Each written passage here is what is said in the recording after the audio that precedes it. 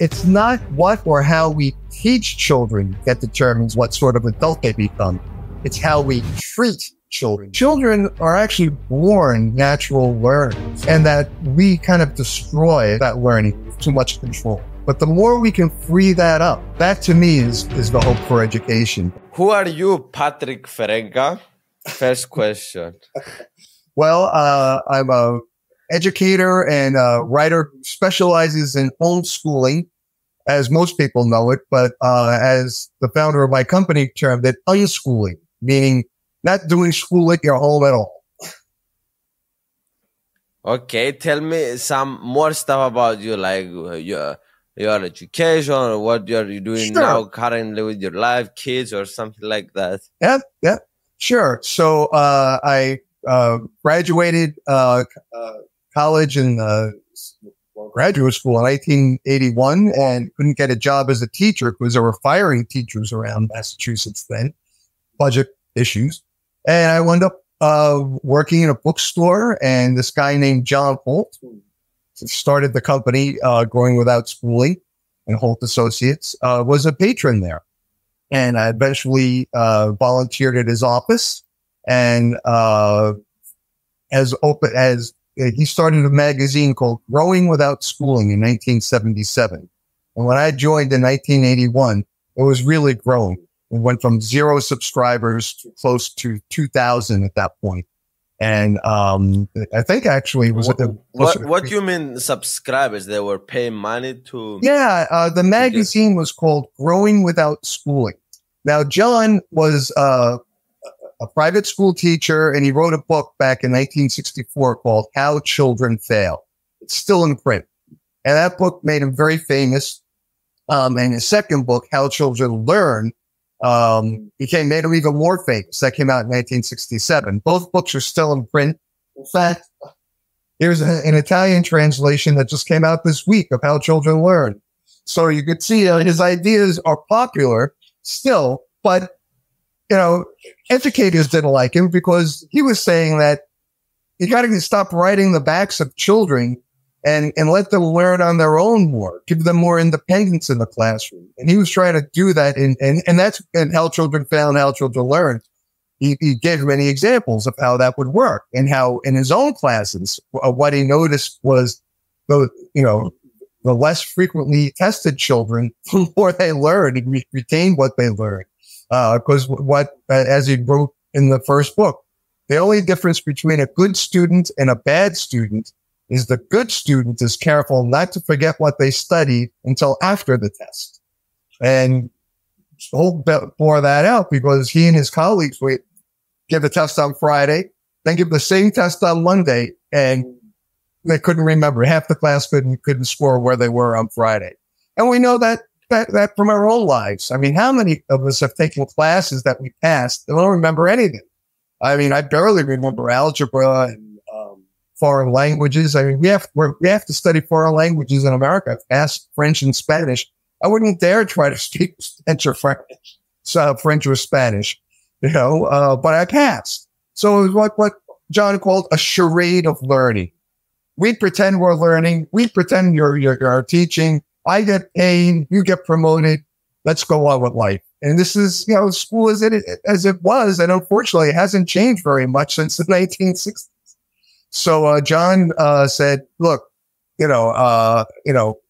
it's, and he felt that this was true of private schools too. So he just termed them soft jails and the public schools hard jails.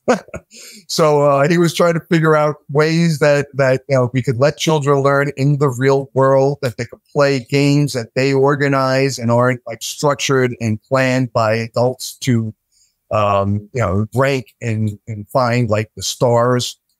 And eventually John just realized, he wrote a book called Instead of Education that outlined all of this. How it could happen in alternative schools that were doing such things.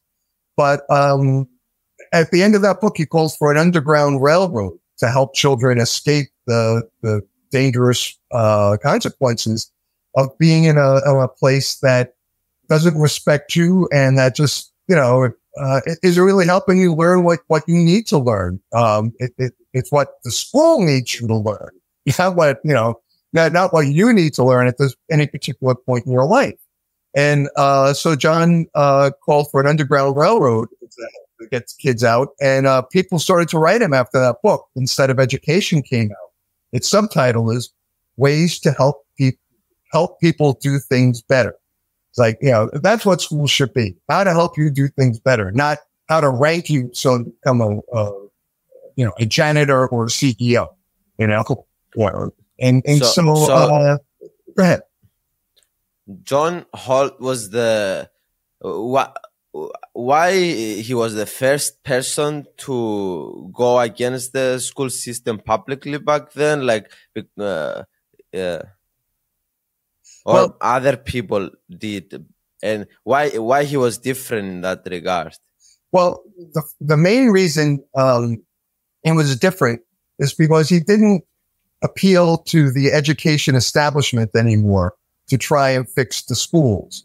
He just said it's a bureaucratic nightmare, a political nightmare, and no one really wants to talk about education. It's all about scoring points in the culture war or whatever political issues are at the time. So, but let's just figure out how children learn. So when he called for this underground railroad, people started writing and saying, "Oh, John, you don't need an underground railroad. You can teach your own children." And then he found out that there were people doing, not sending their kids to school, and yet the kids were learning and doing well. And he wanted to find out more about this. And so once he did, he started the magazine Growing Without Schooling in 1977. And it was just largely letters that people would write to John. The internet didn't exist at all.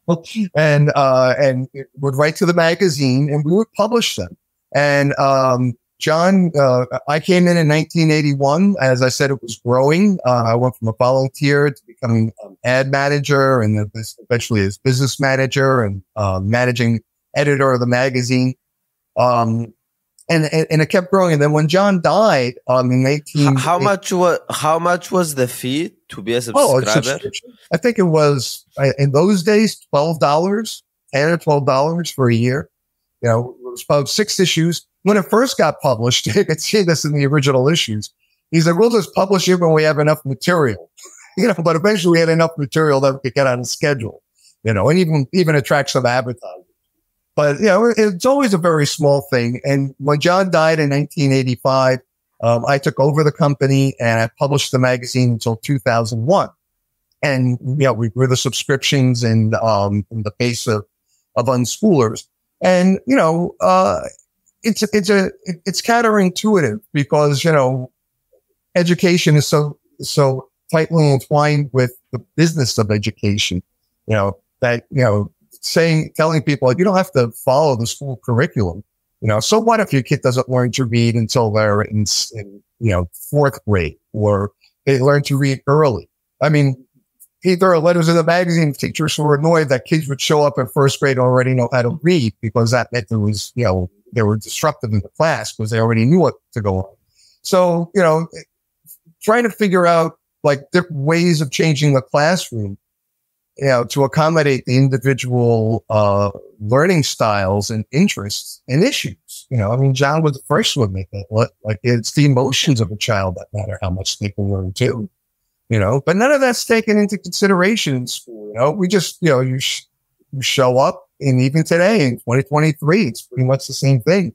You show up, you sit down, and you run through the material. The pandemic showed us that in spades, as parents were watching their kids learn with the teacher through the computer and say, so this is what goes on, only there's no computer interface between us, right? So I think that more and more, people are becoming aware that the idea that we should control how children learn from birth until they graduate school is not the best way, because when children are born, they start to learn immediately in the world. They have a natural interest, and we tend to quash that. I've been talking too much now. I'll let you ask some questions. I'm sorry. No. This is what it's about, for you to talk and share your ideas. But I want to close that window that we left. Is so what you learned personally from John Holt as a person And is John Holt the reason you are in this business? That maybe want to, I don't know, continue his legacy, or I'm curious to hear your thoughts on that. Sure. Well, for me, I had I was a good student. I was not disruptive. I was class treasurer in seventh grade or sixth grade, something like that. But by the time I graduated eighth grade, when we had to choose where to go to high school, I remember vividly being so bored with school. I'm just saying, like, is this all there is? I read a book and take a test. Is that it? And I was so upset by that. My dad was working. His office was in the Bronx. We moved from the Bronx in New York to White Plains, New York, and I was going to grammar school in White Plains. And Dad said, "Well, you can come. There's a high school down by me called Fordham Prep, and they have an alternative school program. Maybe you'd be interested in that." So I went down, and sure enough, the school, like, you got to work with a mentor every day, choose your own classes. And to me, it was exactly what I wanted. And I was so pleased that, the adults treated you with respect. It was a prep school, so you had to wear a jacket and a tie, but they called you Mr. Farenga, and they spoke to you as an adult, not like a little kid who doesn't know anything. And so I was really, really attracted to that. And the school, and they had like very experimental offerings. Like once a month in my freshman year, they had a thing called X Day.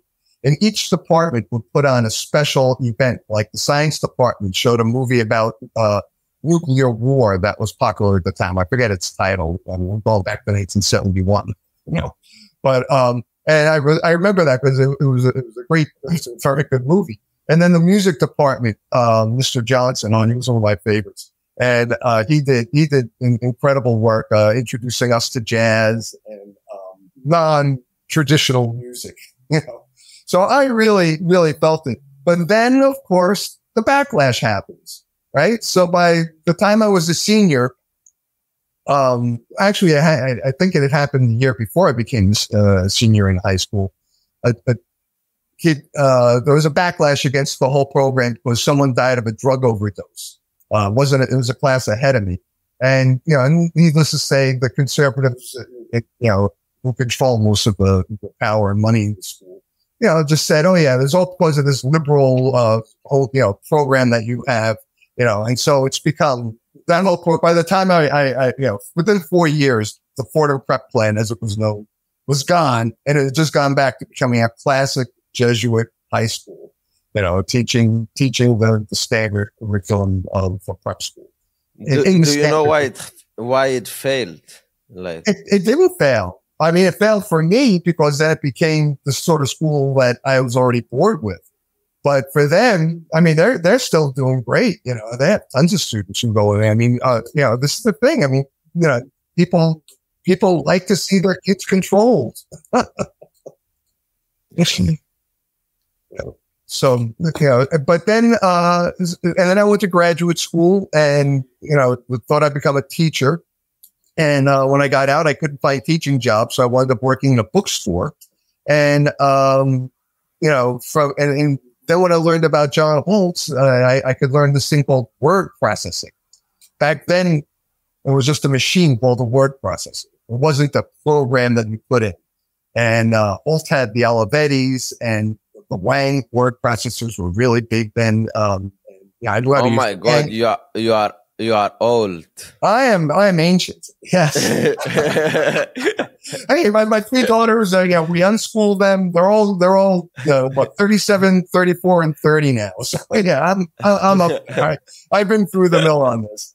But when you were asking me about why I was attracted to these ideas of John's, and that's because it made so much sense to me. Because I was that child that learned everything for the test and then forgot it.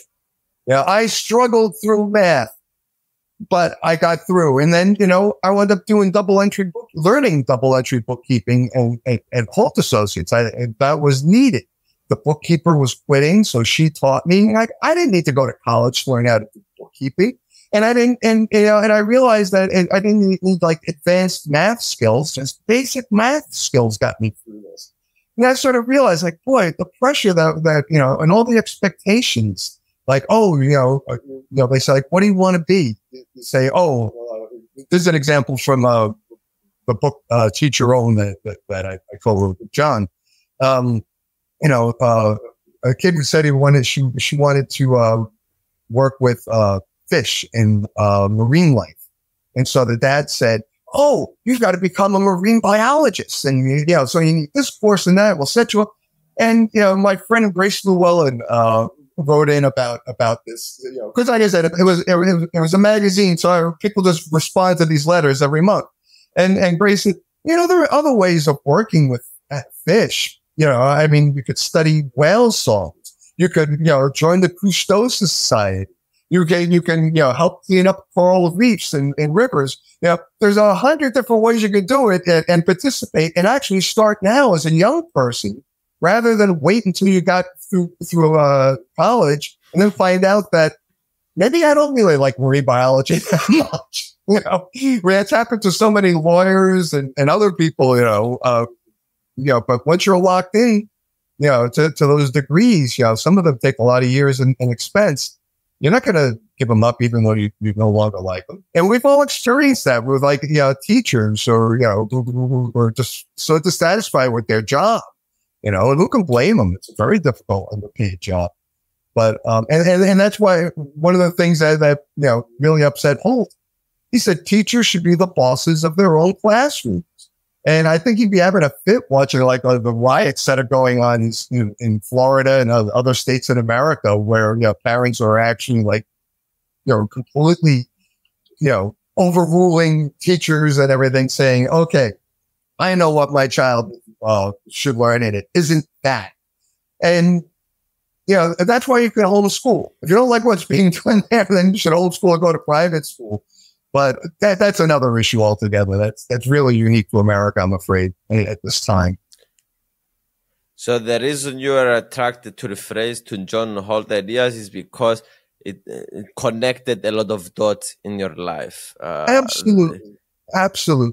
And he wrote before he died. He wrote a letter to a friend, and Ohio State University published his collection of his letters, and this was one of them. And then he said, what I want is a life worth living and work worth doing for children and indeed all people, not just something called a better education. We have this idea that we have to be educated before we can work, but it's like, no, we should be learning throughout our lives. We should,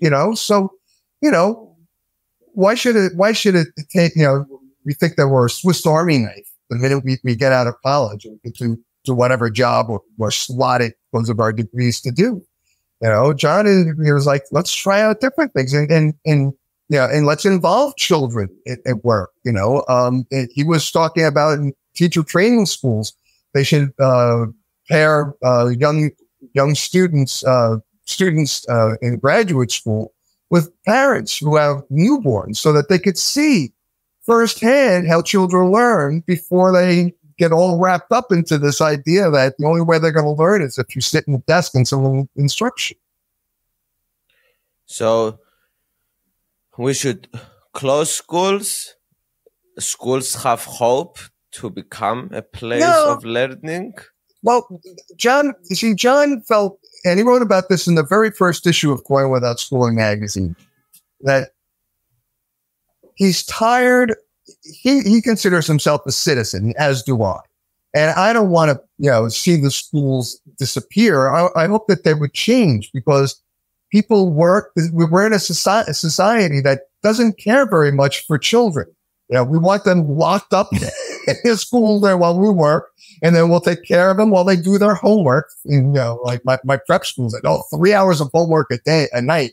3 hours a night. Imagine that, And so school, most parents are happy with that. And John acknowledged that. I get it, okay. I'm not trying to revolutionize the schools, trying to show them different ways and show parents different ways. So find finding ways, and John wrote about that in his book, Instead of Education. He talks about like different alternative schools. And I often mention summer camps and experiential learning, travel. I mean, these are all different things that are, tend to just be used for super wealthy or privileged children or kids that or somehow got nominated into a special program. But this is the way we've learned throughout all our lives, having access to adults and work in society. But you're not answering 100% my question, I think. Okay. So you think schools needs to fundamentally change and how do they change to fit this theory that you're saying? Should we? I think let me give you a personal example. I think this would be a very it's not that hard except for our attitudes. My daughter, when we were unschooling our daughter Allison, my middle daughter, she wanted to learn Spanish, and neither one of us was particularly good at Spanish. And so my wife and I contacted the school, a local school, literally around our corner. And I'm looking at it now, at this window over here. And it's a grammar school, grades 1 to 4 or 5, I think. And the principal was very amenable. He says, "Sure, your daughter could take Spanish here. You pay taxes. She's a student here. Why not?" So Allison would walk into the school, the Spanish class. Nothing special. She attended the class as it was scheduled with the other students who were supposed to be there. She just walked in the principal's office, signed in, goes to the class, comes out, signs out from the principal's office, and came back home. It can be as simple as that, but we've created like these huge magnet schools, and everyone's got to be bused somewhere. The whole idea of a community, it's there, but we've sort of said that the school is the most important community rather than the community of citizens outside, and that we all have to support the school. And so that's fine, but then share the school. But, and I'm so glad that the principal of that school, I think his name is Mr. Swanson. I don't know where he is now. But, he allowed it. But I got to tell you, a lot of schools refuse that. A lot of schools absolutely refuse to cooperate with homeschoolers in any way. It's like, you're out, and part of the reason is, as more than one educator told me, is because the school's funding is based on the number of students enrolled that year. And so you're not counted as enrolled if you homeschool. So your tax dollars go to what they call the general state fund instead of to your local school in that instance. So technically the school is, not, making money or being, reimbursed for the time that your child is there. And that's a political fix. That could easily be fixed, but the political will is not there. And so that, and when I got started, I think it was less than 2% of the population was homeschooling. Now, since the pandemic, I think it's closer to 4%, but I've seen numbers as high as 11% of people are homeschooling. So, I think schools would be wise. In fact, John wrote a great essay called "Schools and Homeschoolers, a Fruitful Partnership," because they would learn so much about other ways that they could help kids learn. Parents who want their kids to go to conventional schools, that's fine. My daughter wanted to go to a conventional school for Spanish. Why not?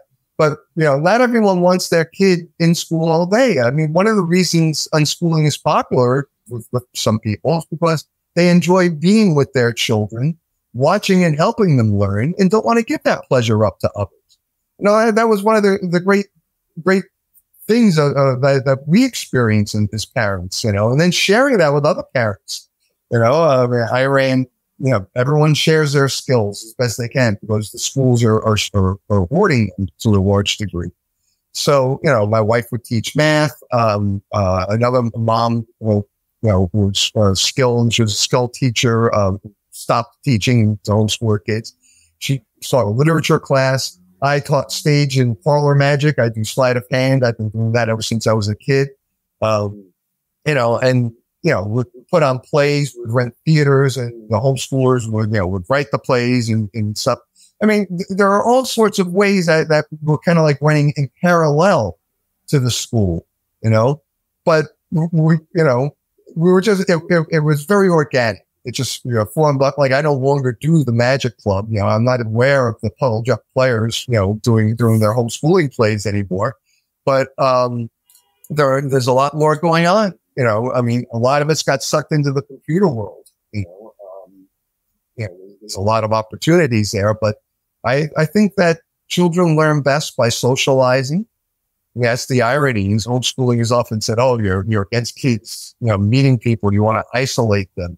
It's like, well, I mean, that's probably the biggest complaint homeschool children make, is that they don't have enough friends.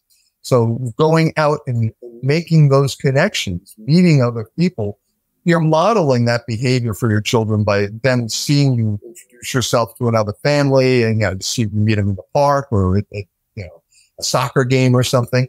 And that's important, and that's how these relationships come about. A real brief one. One of my daughters, my oldest daughter, wanted to learn about anatomy, and Maureen, the lady who ran literature course, says, "Oh, well, one of my students' dads is a chiropractor. Maybe he'd be willing to do that." And he was. So he had them come to his office after hours, and showed them the skeletons and stuff, and described, I think it was just like 2 weeks, but it made a very big effect on my daughter. She really got into it. And, so there are a lot of ways, and it doesn't have to, that was only a 2-week thing. And again, it grew organically out of this, and it stuck. It's possible for these things to happen. And I see it happen all the time. I've got, I'm working on the 5th volume of Grow Without Schooling magazine coming out.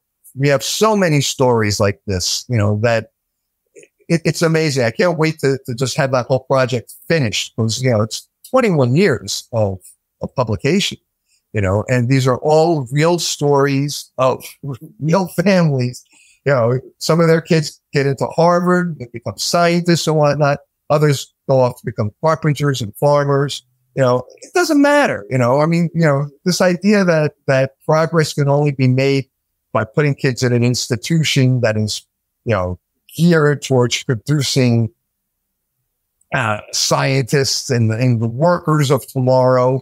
My gosh, the way colleges in America now present themselves, like everyone is going to become a leader who changes the world just by attending the school. It's like, what about just like finding me a good job when I graduate? That's all I want, And homeschoolers often have a leg up in that because they've got more work experience. My children, when they were, we don't have a problem with them helping out with chores around the house and doing work. Like working in a restaurant or, I'm trying to think about the jobs that they've had. It's usually largely restaurant work with them, but all that stuff helps, and is educational. And, you want to learn math, try and figure out your tip. Bill, that's a motivator. So do you think homeschool increase on average the chances of success of the child? Well, I personally do, because I judge success also from the point of view, is this a person who is happy and comfortable in their life? Right? It's not just, are you a successful lawyer, or a big name entertainer, those are the images and the desires that, the culture puts out to us. But the reality is, most of us, work day to day and actually change jobs several times, do different things throughout our life. And we have to look, I had to learn computers, right? Word processors, which I had to learn, they were gone. And today, now I'm learning more about internet and social media. I mean, and that's changed so much since, I first got on with AOL and CompuServe back in the 90s. So, I mean, this idea that there's a fixed body of knowledge that you're going to learn, and once you've mastered it, you can get the job of your choice. It's nonsense. It never has been true. But so sometimes it's a bit double-edged sword, this thing, because let's say the parents doesn't have the fundamental understanding of this learning that you are describing, and they are putting the kids in the homeschooling through more hell than the school was going to take them. So right. Well, that's the problem with life, is like, not everyone is nice. I mean, that's true. I mean, it doesn't take, there's this book called Educated by Tara Westover that came out, which talks about, being raised or dad was bipolar and very, very much a messianic individual. It's difficult reading, but she winds up very successful in her life despite that. But that's because she became self-aware enough, as did some of her siblings. She gave her a very large family. I forget, 5 or 6 kids. I think 1 or 2 of her older brothers left the family early and were able to get out. But hers is quite a story, and educated. So yeah, I have no illusions, and I've met many families like that want to run their homes like military academies. But you know what? They're military academies for young kids too. They're not doing anything that if you had the money, you couldn't do. So this idea that somehow homeschoolers are just innately, some of the homeschoolers are innately mean people, well, yeah, that's true. But they're also the sort of people that run schools, as we well know, or gymnastics academies and stuff like that.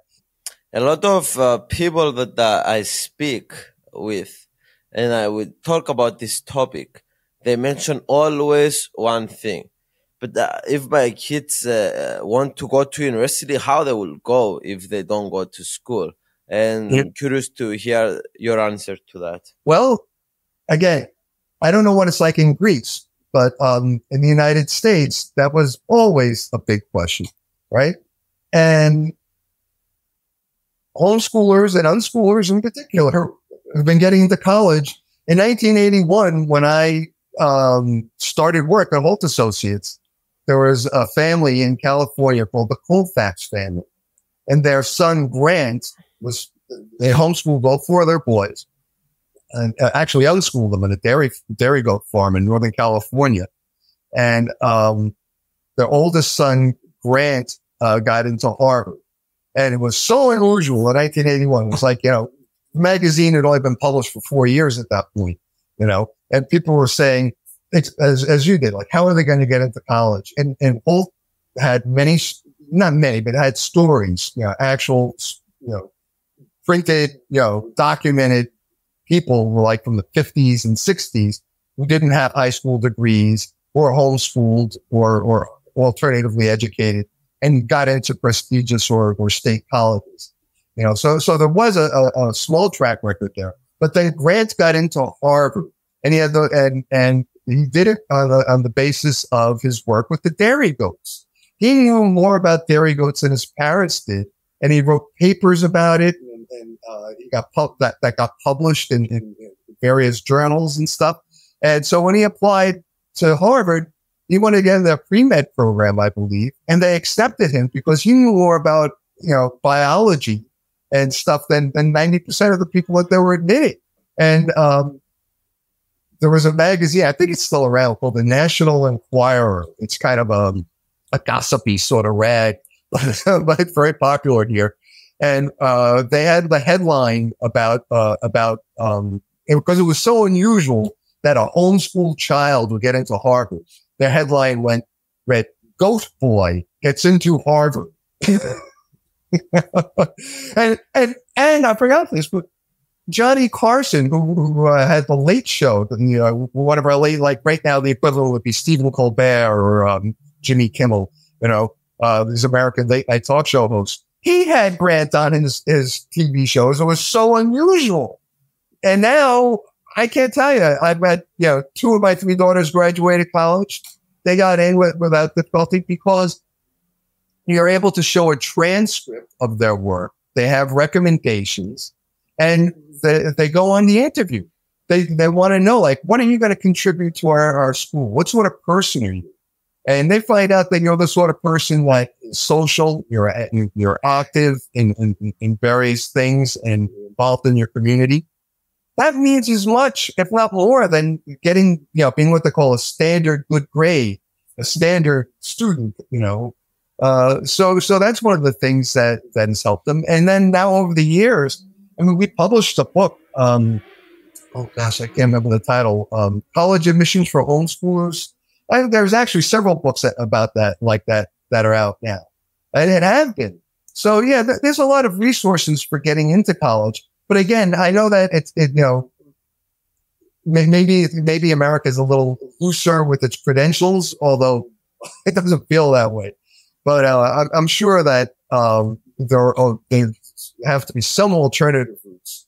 And if there aren't in college, in some of the colleges, keep looking, because there's a variety of different colleges, just like there are a variety of different schools.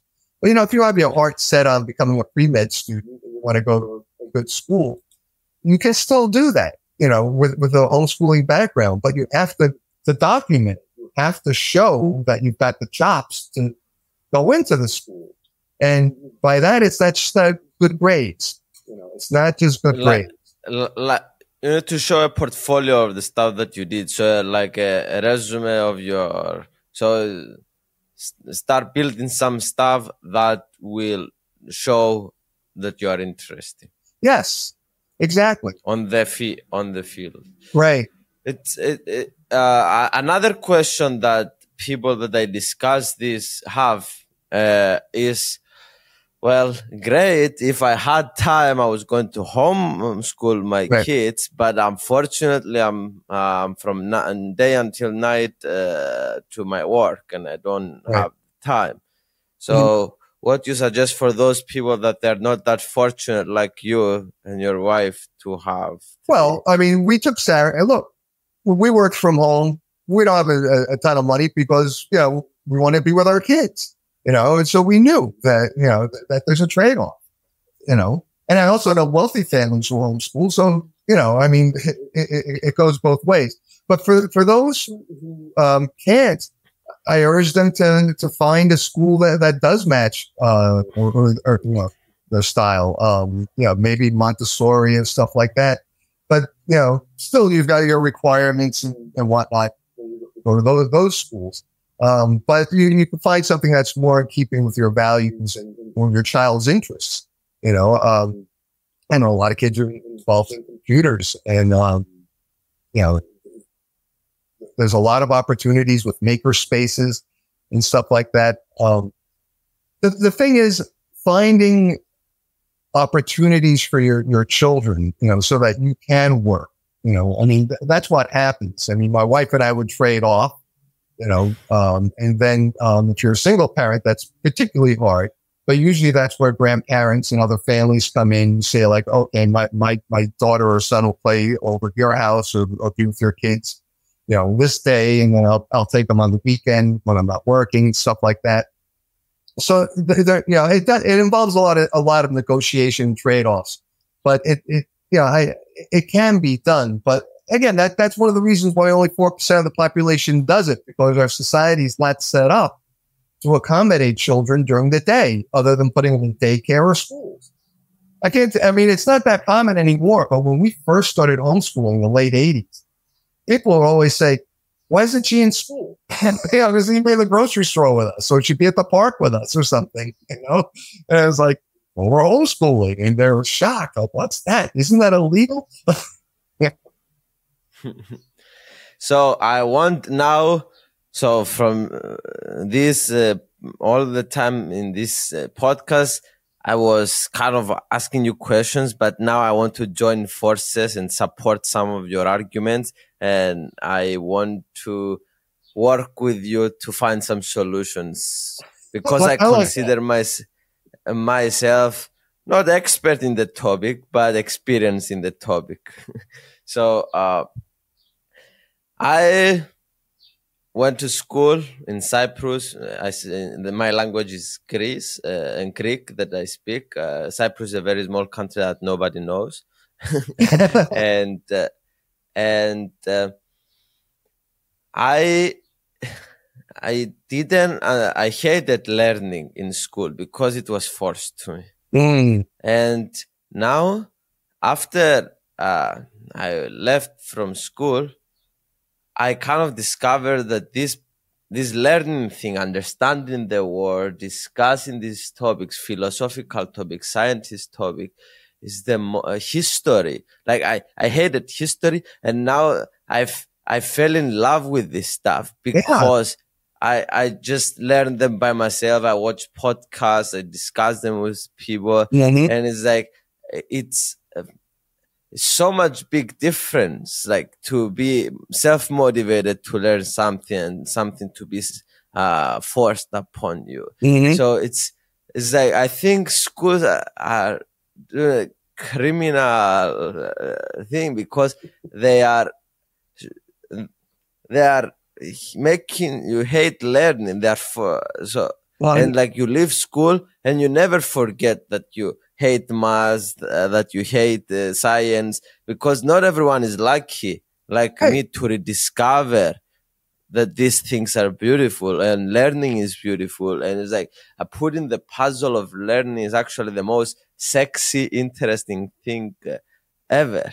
So, yes, personally, I had this experience, but now I want let's work together and find what should be the solutions for the future. Do you know Peter Gray? Yes, absolutely. I had him on the podcast. I went to his house. He's an amazing old individual. He's very cool, and we started talking about like what's the solution to this stuff.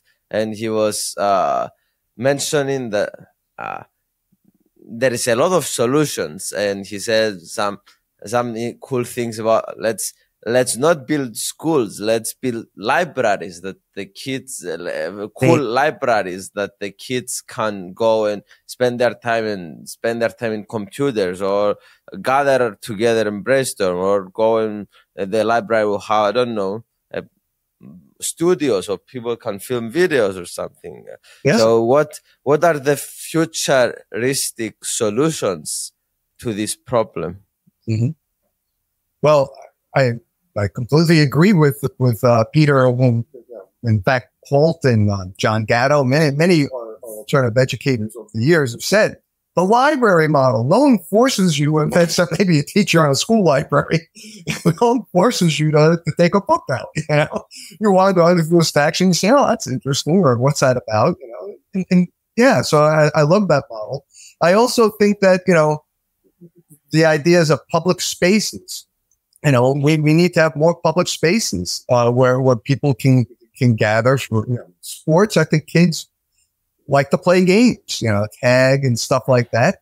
Why do we only make them do it like during recess, in school? And even recess, and we cut recess out in America, because they need more learning time, So public spaces, you mean like there is a place that they like at the park or something that someone can watch, but maybe a bit more organized, so people are not afraid to leave their children or go there. Right. There was a part in, I think it was in Ottawa, Canada. And a friend of mine, Yuta Mason, she wrote about this years ago, but she did sewing. So she and her colleagues like to sew in the park. So they would bring some of them bought sewing machines, and that's what got them in trouble with the authorities. But they were sewing in the park, and next thing you know, children and other adults, what are you doing? Oh, can I see you? Can I try? And if that wasn't their intent, they just wanted to be outdoors sewing and talking with one another. But it grew into that, and the authorities shut it down. You can't do sewing in the park. So that was, Why? Right? I mean, so a lot of it is just this idea that, kids should be seen and not heard. They just belong in school, and learning should only be done by, teaching should only be done by certified teachers, in school, not like people who are just so, and that's crazy. I mean, it's like saying you can't teach your kid to cook unless you went to culinary school, or to read. I know how to read. I could teach you to read, but no, you're not a professional. And there's this idea, you are not a professional. It's like most of my teachers, they were scums. Well, I watched some of your stunts, so yeah, I can imagine how you learn to get buried alive and stuff like that. Yeah, so to think that you are not qualified, like there is so many underqualified teachers, like just a grandma that is 60-year-old that she doesn't have any idea about the internet, and it's like she's teaching you stuff. Like I recall a lot of times when I was a student that what the teacher was saying was not making sense to me, and I was Googling.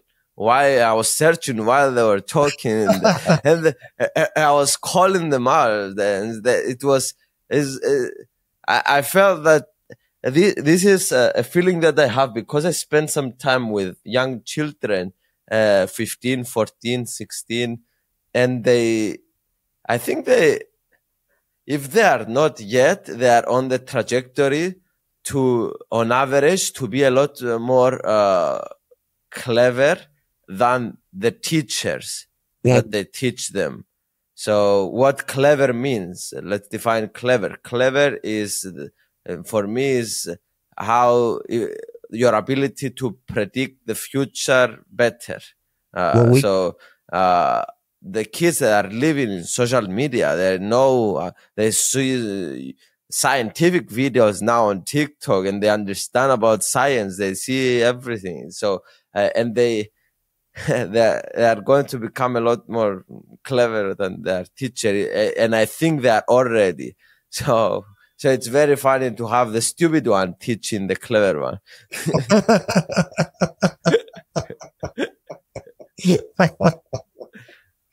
Oh, yeah. There's a lot that we forget. I just love that example of looking at Google. You're in the classroom, they kind of see if the teacher is correct. Yeah, and the schools. I mean, look, they're only. I think now they allow cell phones, but they wouldn't even let cell phones in the classroom for many years. No, they don't allow. In my country, they put a box and put your phone inside. Some teachers, right. So everyone's got to be focused on the teacher. Yeah. And again, if it was voluntary, they would have kids. Because I know, I mean, everyone at some point, wants to learn, and and there's only there are limits to that you have with self-teaching too. I mean, someone sure, Googling and going around the internet, but having someone who could say, "Oh, don't waste your time going to those sites. Here, go talk to these two people, or go to this site." That can save you a bunch of time and effort. So yeah, I mean, there's definitely a role for teachers, but their role has just become like administrators of the curriculum, and marching the kids through the stuff. I mean, in the States right now, I keep reading in Education Week and so on. Our kids are, because of the pandemic, 4 months behind.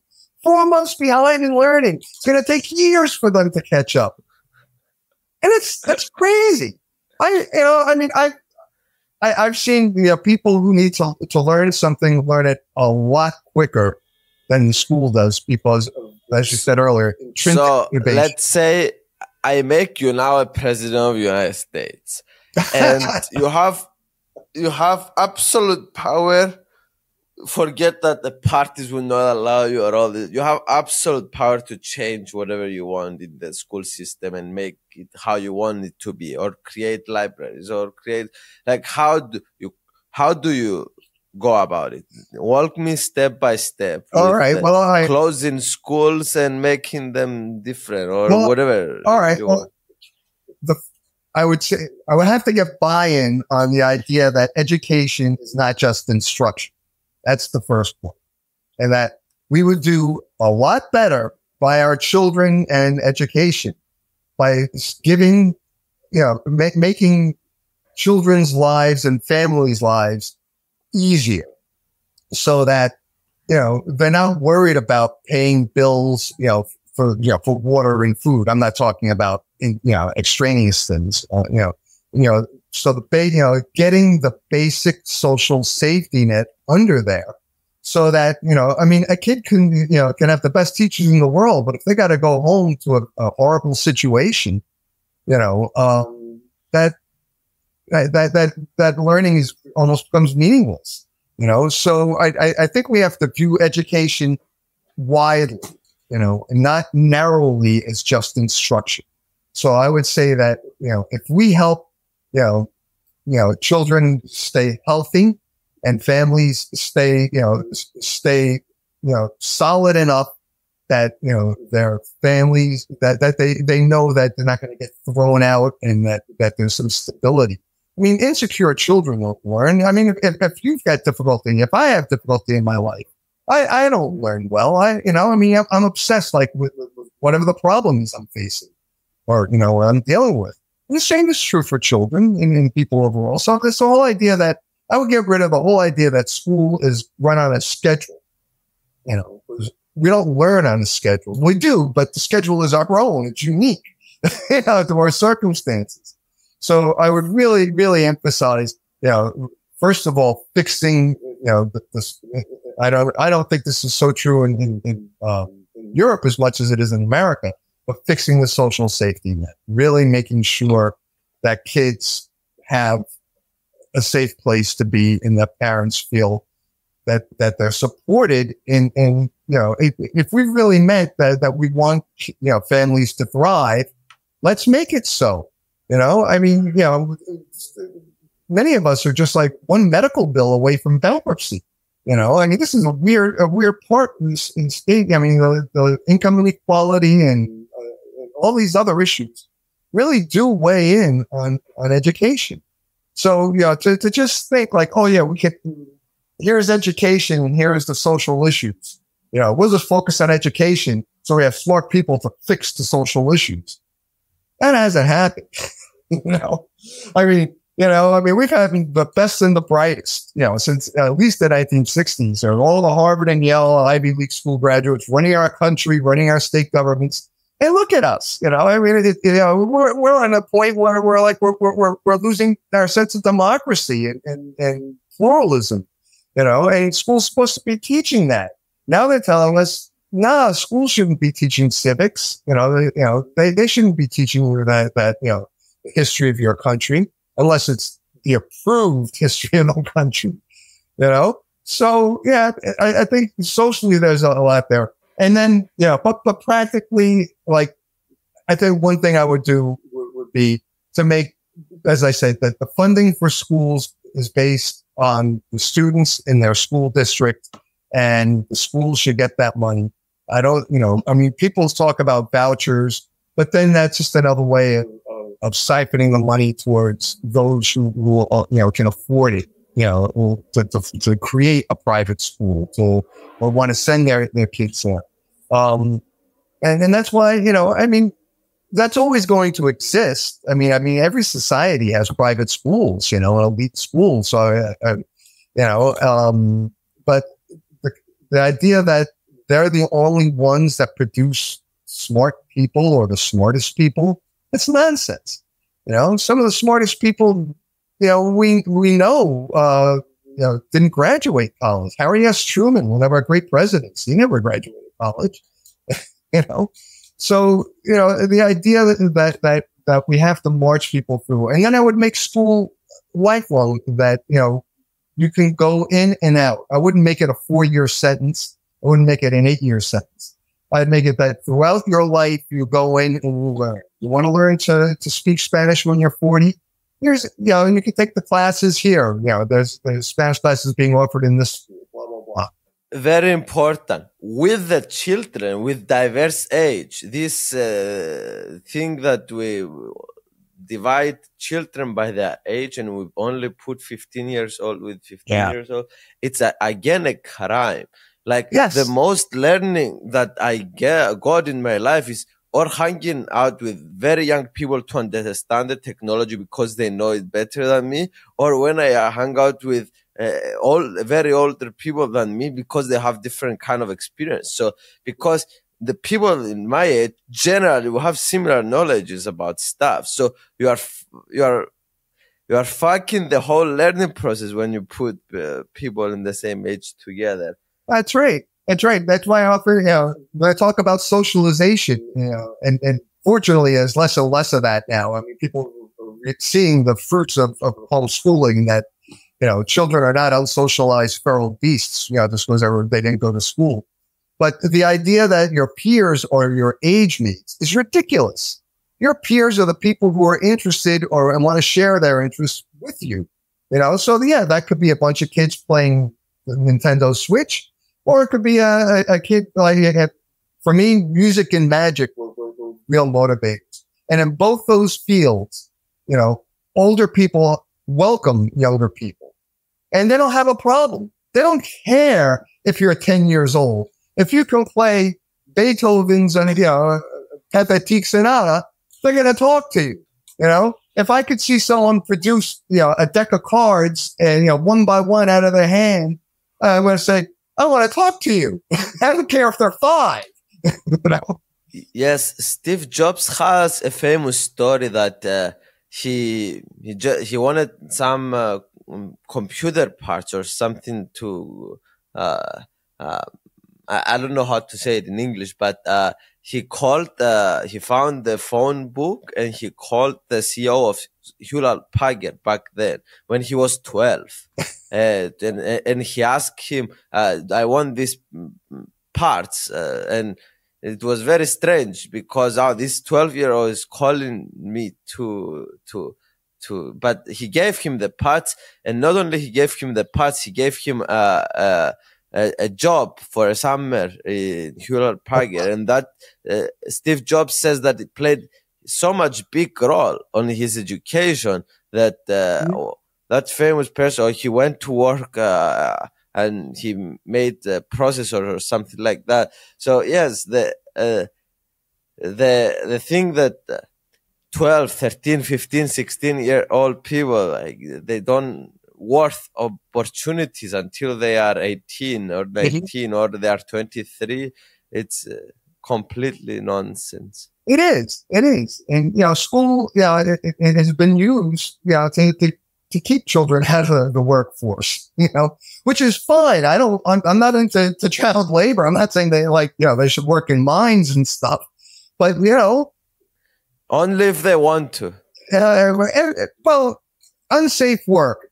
I don't think even adults should be doing unsafe work. If it could be safe, you can invite the children to help you. And there are so many opportunities, but we forget about the simple ones, helping around the house, cooking, my gosh, you can learn science and math, everything through cooking, but we think, oh no, you only learn math from a textbook or an abacus or a computer.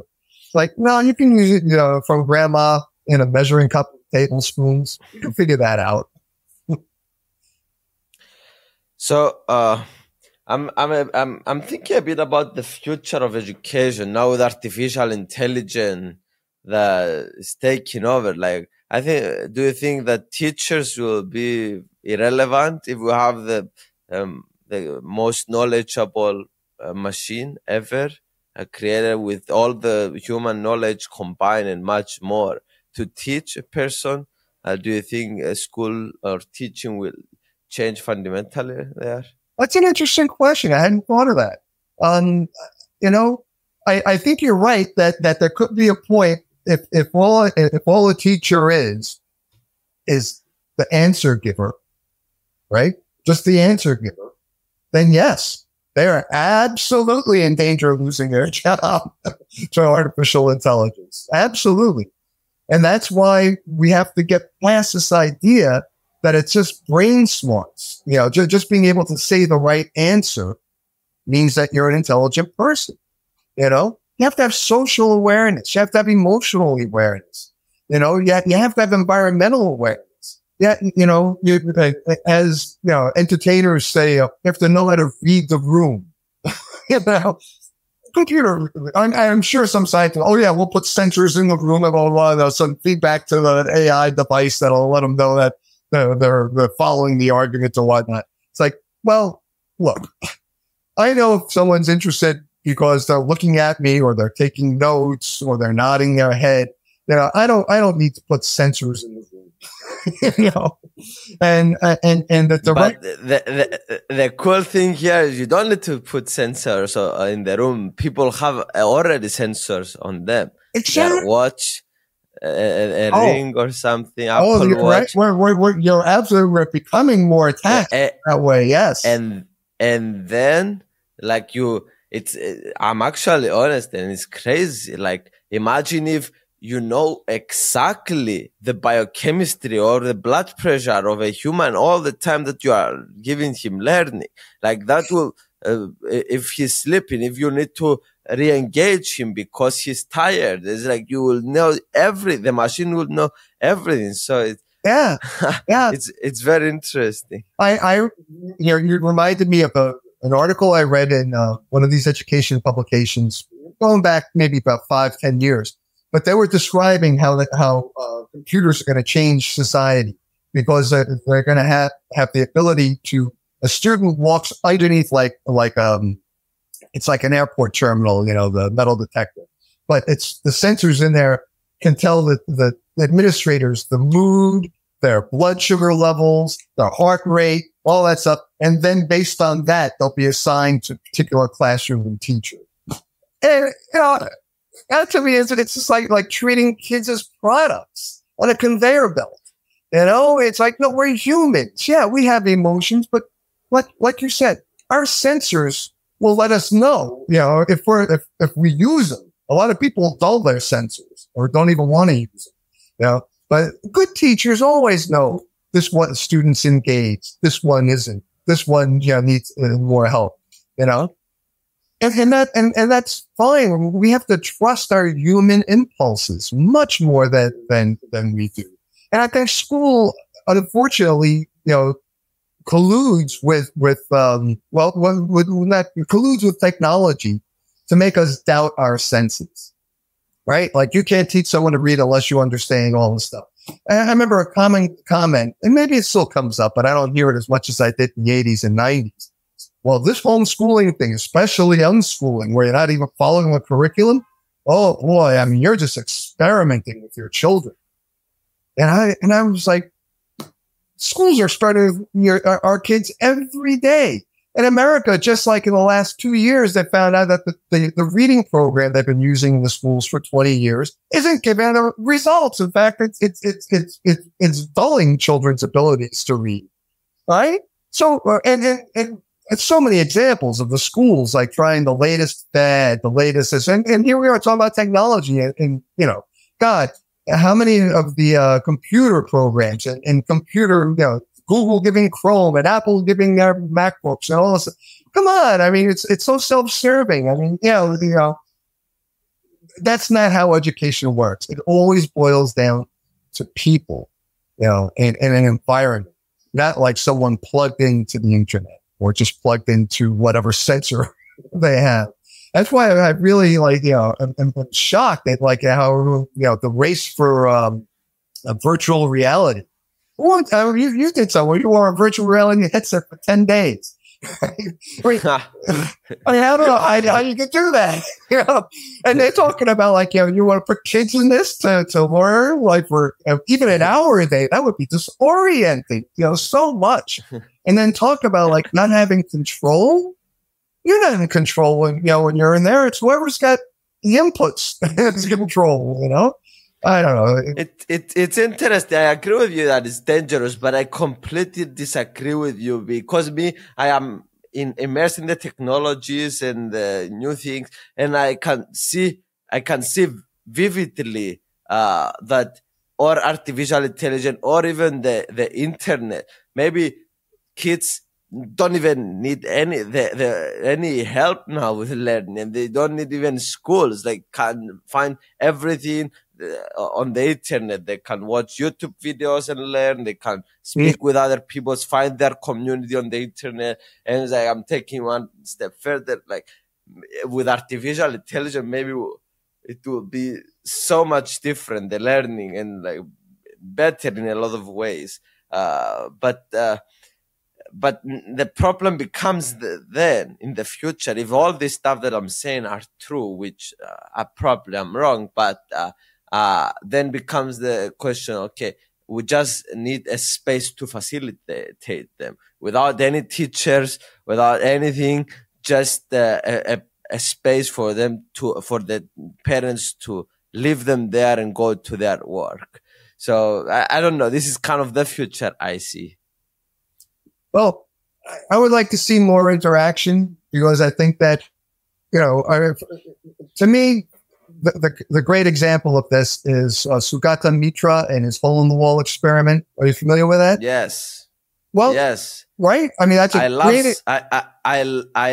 this. Yeah. This, for people that are not familiar, let's explain very briefly what he did. Okay.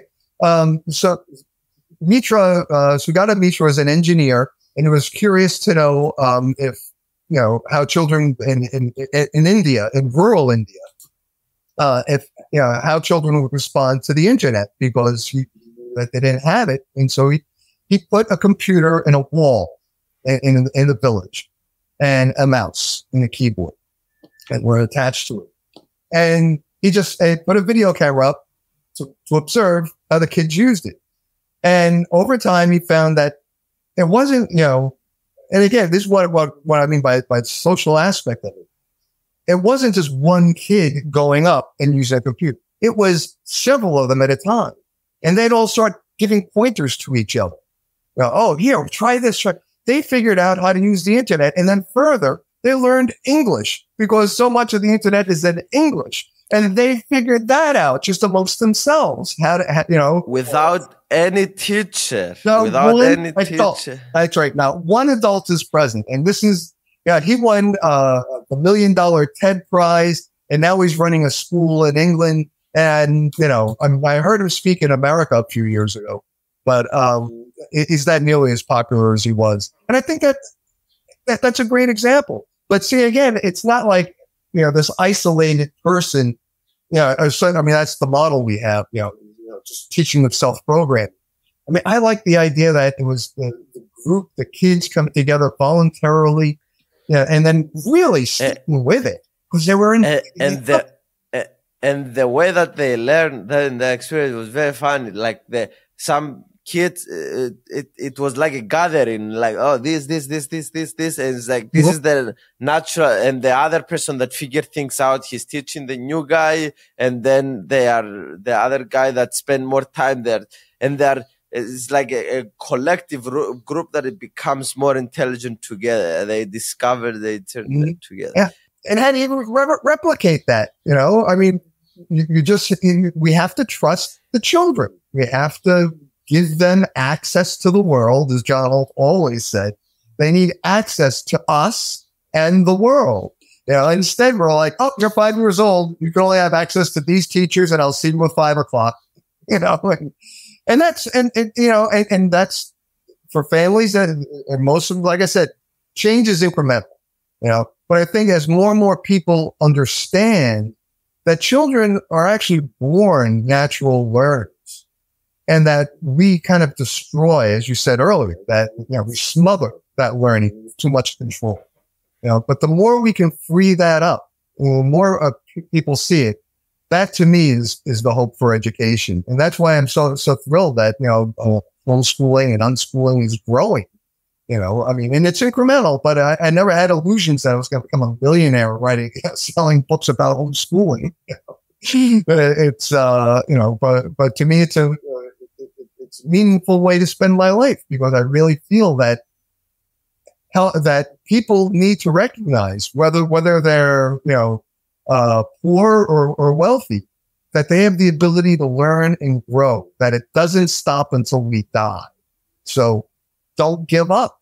Yes, this is very important that you said, like, because people think learning stops after you go to university, and like this is a condition that people have, and they are stopping themselves, like disease, and when you believe that you stop learning, or people learn, everything that you learn until 23, or everything that you learn until 18, or everything you learn until 5, or whatever. There is a lot of stories about that.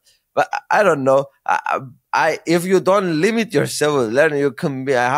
My best friend is my high school teacher that teach me physics when he in school, and like he's 55 years old, and like, he's learning as passionately as me about everything, and he's getting new information. So it's lifelong learning and not limiting yourself. That's right. It's very lifelong learning. That's right. But like I said, we're just so hung up on buying our education and packaging it into a credential. Here, I'm educated. Here's my degree. Businesses would be, and they did during the pandemic. They had to like give up looking at degrees. They said, because they couldn't hire enough people. And then they found out that a lot of the people that were hiring without degrees did the job just fine. And I write this in Teach Your Own, but it's something I heard John Holt say many, many times.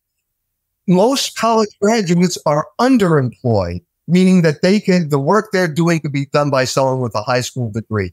43% of college graduates in New York State, according to the Federal Reserve, are underemployed by that definition. Their work could easily be done by high school graduates. So, and who will drive this behavior? The employers, and the employers don't care. If you will not care in the future as well, because they will see people without school, they were more productive because they care about outcome or not about the status. So the businessman will drive this behavior, and you see already Elon Musk talk multiple times that you don't need a degree to join Tesla or his companies. You just need to prove that you did cool stuff. And me, I find it. I employ people as well, and I find it.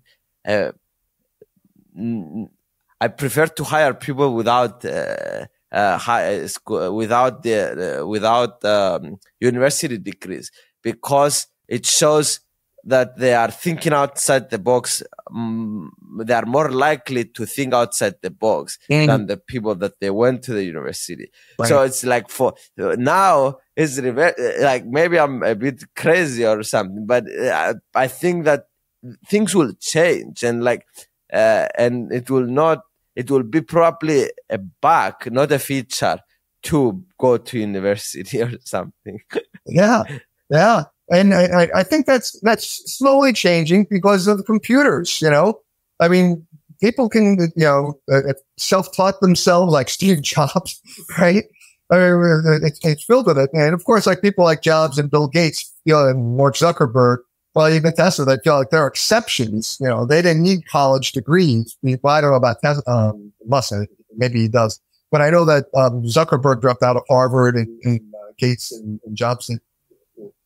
But they often, when I've read interviews with them, they often think that, it's because I'm special. That's why I could do it. I'm not sure that's what everyone could do.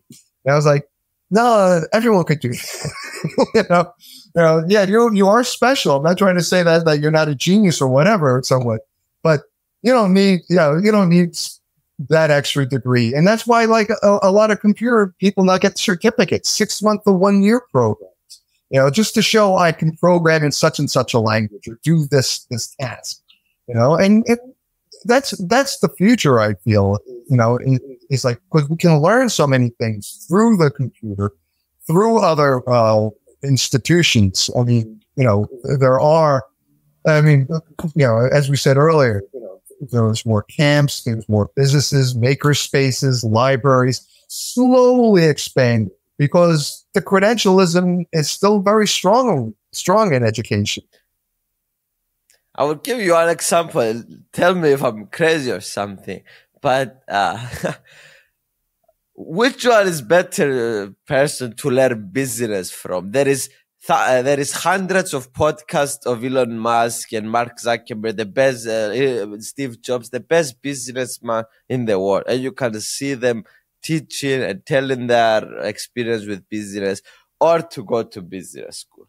Like this was so idiotic for me. Like it was so obvious for me. That's why I didn't go to university, and I knew that I liked business and stuff. So I was like, I have the cleverest person in the industry teaching me this stuff for free, and I'm going to go and pay or spend time with just a professor that read a book about business or read multiple books about, and so it didn't make any sense for me. Yeah. And to build on that, and to go back to a point you made earlier about, it's about learning all the time, which is the title of one of Holt's books. But I want to refer to another book of his called Never Too Late, and in it, it's his musical autobiography. And in it, he talks about how at the age of 40, he picked up the cello. He wanted to learn to play the cello, and it's a wonderful book. Because again, it talks about not only why he learned and the enjoyment he got from it, but how difficult it was, and it put him in a learner's seat again. And then talking about some of the teachers and trying to find a teacher that he enjoyed working with. So the idea that everything is fixed and done when you get your college degrees, nonsense. It's never too late to learn. That's a really important thing that we forget. We think that only young people can come up, young scientists, young businessmen. Like, no, I mean, they're there, but it's the whole spectrum. It's just that the media and our culture tends to focus on the people who get the most attention, and usually, I don't care. The older you get, the less you care about the attention. The more, I feel, the more you care about the work. Just enjoying life and having a good life. But I ask every guest on this podcast, I give you $1 trillion. How do you spend it to have maximum impact in the world? Wow. All right.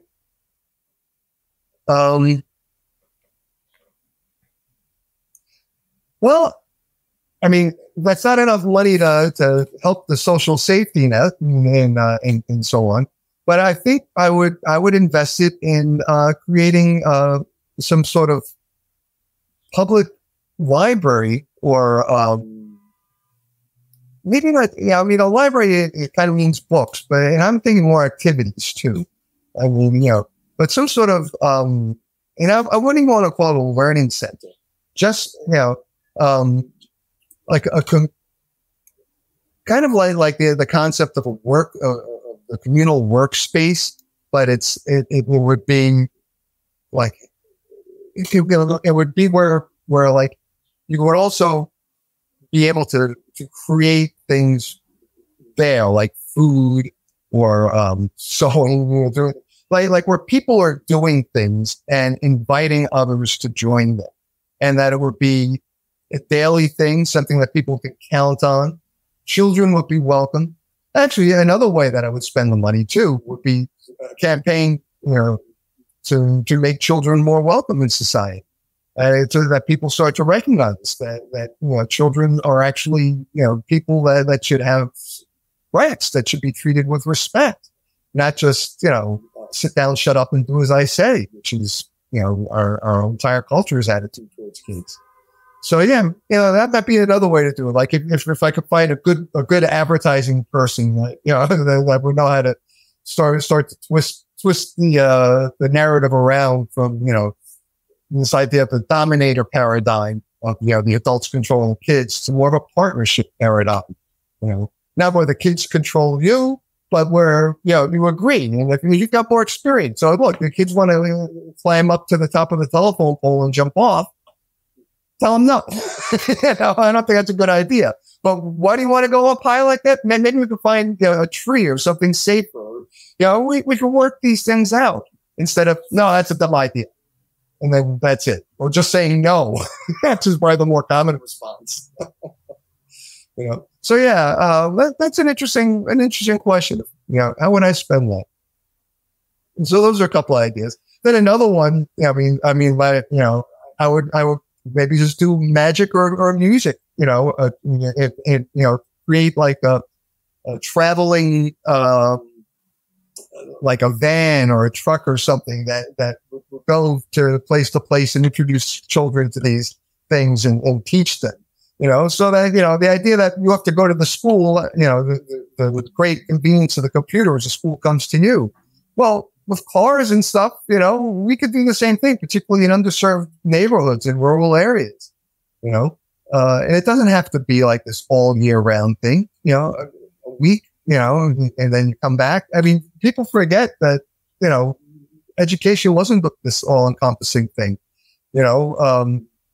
back in the day, in Shakespeare's time, they were lucky to get traveling teachers, same thing in America. The Legend of Sleepy Hollow, the Headless Horseman story. Ichabod Crane is the main character there is a traveling school teacher. 6 weeks. That was it. 6 weeks out of the year, the village kids would get, taught read, and so on. But, instead we've stretched that out. Reading is now like a multi-year process, and math is, everything is, got to be like this 12-year program. Or as one education writer put it, a 12-year sentence. Do you think that children should vote? Say that again? Do you think that children should be allowed to vote? Oh, yeah, absolutely. I mean, people think, and this is, I know, John Holt wrote a book called Escape from Childhood, where he just says, in order for kids to be treated well and such as disposable, let's give them the same rights adults have under the U.S. Constitution in America. And so he outlines in this book each one of those rights. And one of them, of course, is the right to vote. And in it, the right to have sex, the right to... No one argued with that stuff. It was the right to vote that upset the most people, and still does. How can you say that a 6-year-old should... Well, first of all, they should be able to read, so they could prove that they can read the names on there, or we can read them to them, but that they're aware of the situation. But we don't request that of adults, So, like maybe even that's... What's the age you think? 10, 8, 12, 15? Oh, I think it's I think it would be when they're ready. Because I know some 10-year-olds that are completely up to date on their politics. And typically it's because their parents tend to be too. But I also know 10-year-olds who are completely oblivious to politics. So I really would say so maybe they will do a test, like a driving test, if they are ready or something. Well, I thought a lot, but we don't do that for voting. Voting is just, you're born a citizen. We put an age limit on it, which is 18 in America. But, I mean, you're right. You're affected too. Kids are affected too by this, So I would personally not have any problem with it. We would have to figure out certain implementation issues, but I think as an idea, it's valid. And the more votes that we have, I mean, people are worried, their kids will be influenced by their parents, and most likely those votes would tend to vote like their parents. But I don't know. As time goes on, as the kids got older, their opinions change. I know mine did. My kids' opinions have changed. So I'm not that worried. And with the argument that I gave you, that I think people are becoming cleverer than adults. Yeah, might be the wise solution to give them the power. Yeah, and like gosh, I mean, why don't we listen to kids' opinions about school? I mean, it's very basic. I mean, I don't know about voting, but we don't even want to hear their opinions about school. When they say they're bored, we say tough. It's very difficult. From overall our conversation, some things that I drew is like how important is to treat kids like adults, to give them responsibilities, to not treat them like to not see them from above, and to see them as equals. So very interesting. In his book, Escape from Childhood, about the needs and rights of children, there's a quote in there that I've always liked, and that is, it's not what or how we teach children that determines what sort of adult they become. It's how we treat children.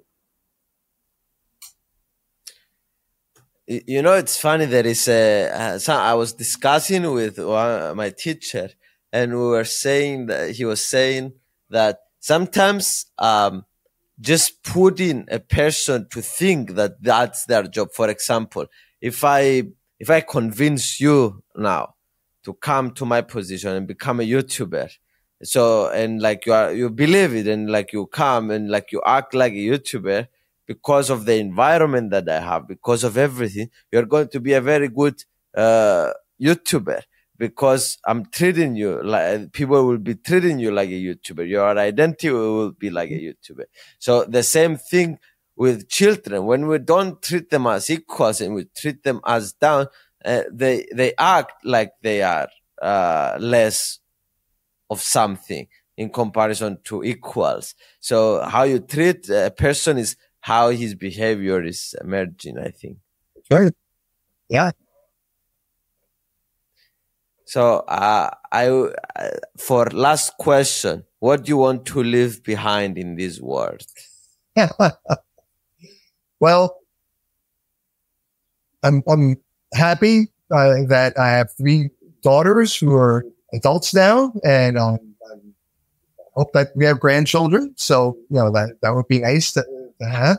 In terms of leaving things behind, I hope that, the magazine lives on. I scanned and posted every single issue at a place called issuu.com. And it's all free. We'll put the link in the description. Well, we will put the link on the description of the and also for people to find it. Yeah, if you go to my website, johnholtgws.com, look under GWS Archives, and that's the link that'll take you. Because right now I'm retyping everything. Volunteers have retyped everything, now laying them out. And, I could show you. Here's the first volume. We're up on the 4th. This is like, a couple of pages from an issue. So you can imagine the original issues, like that thing here. Here's an original issue. And you could see how small the type-ins, how, they're packed. There's only 24 pages in these, but it is packed. And this is volume 1. I'm laying out volume 5, and I estimate I got 6 more volumes before I get everything. And this is a 600-page book, just using 12-point type, so it's easier for people to read. I mean, this is wow. Yeah. So I like to lead. So it's so you are going to put all the stories of the people that you collected and put them in books for people to be inspired that I can do this as well for my kids. There is another example of this. So you want to try to promote as much as possible your ideas. Absolutely. The idea that, you don't have to go to school to grow. That's why John called it growing without schooling. I mean, it's a natural process. Learning is natural. Let's not thwart it with all these concepts. Another concept. There's so many crazy ideas that, like the idea that left-hand Catholic schools in particular in America, if you wrote with your left hand, they would stop you and force you to write with your right hand. Why? And you can imagine like the difficulties that cause people, young children. But these ideas have lasted a long time, and I'm glad that some of them are going away. But the idea that children should be seen and not heard, that they should do nothing but obey their parents. And of course, that won't become much of an issue with your partners, but you're in constant, power dynamic, and you can get into that thing. So yeah, I don't know, I'm kind of rambling right now. So, so I want to say, Patrick Farenga, thank you so much for your time. I love you, and thank you for your work that you are doing and you believe it in so much. Thanks, it's so inspiring to see. Babies come into the world extraordinarily curious, eager to learn, extraordinarily resourceful and competent at learning, that they are, in the most literal sense of the word, scientists. They do exactly what scientists do. They use the scientific method in making sense of the world around them. And then they get to a certain age, which may be as young as 3, but in any case, the age of school, and this process is turned off by adults who think they are now going to direct and control the learning of these children, who they treat them like empty receptacles into which they are going to pour whatever learning they think they ought to have. The child's curiosity, the child's independence, the child's confidence in herself as a learner, as an explorer, fail. School is a place where children learn to be stupid. And the process that makes them stupid, at least stupid in school, is other people trying to control their learning. I say, let school be a place in which children can continue to explore the world in the ways that are most interesting and productive for them. Let us give them help if they ask for it, answer their questions, make accessible to them as much of the world and its materials and resources and skills and people as we can. But let's not try to decide how they are going to use that material. Let the child make the curriculum.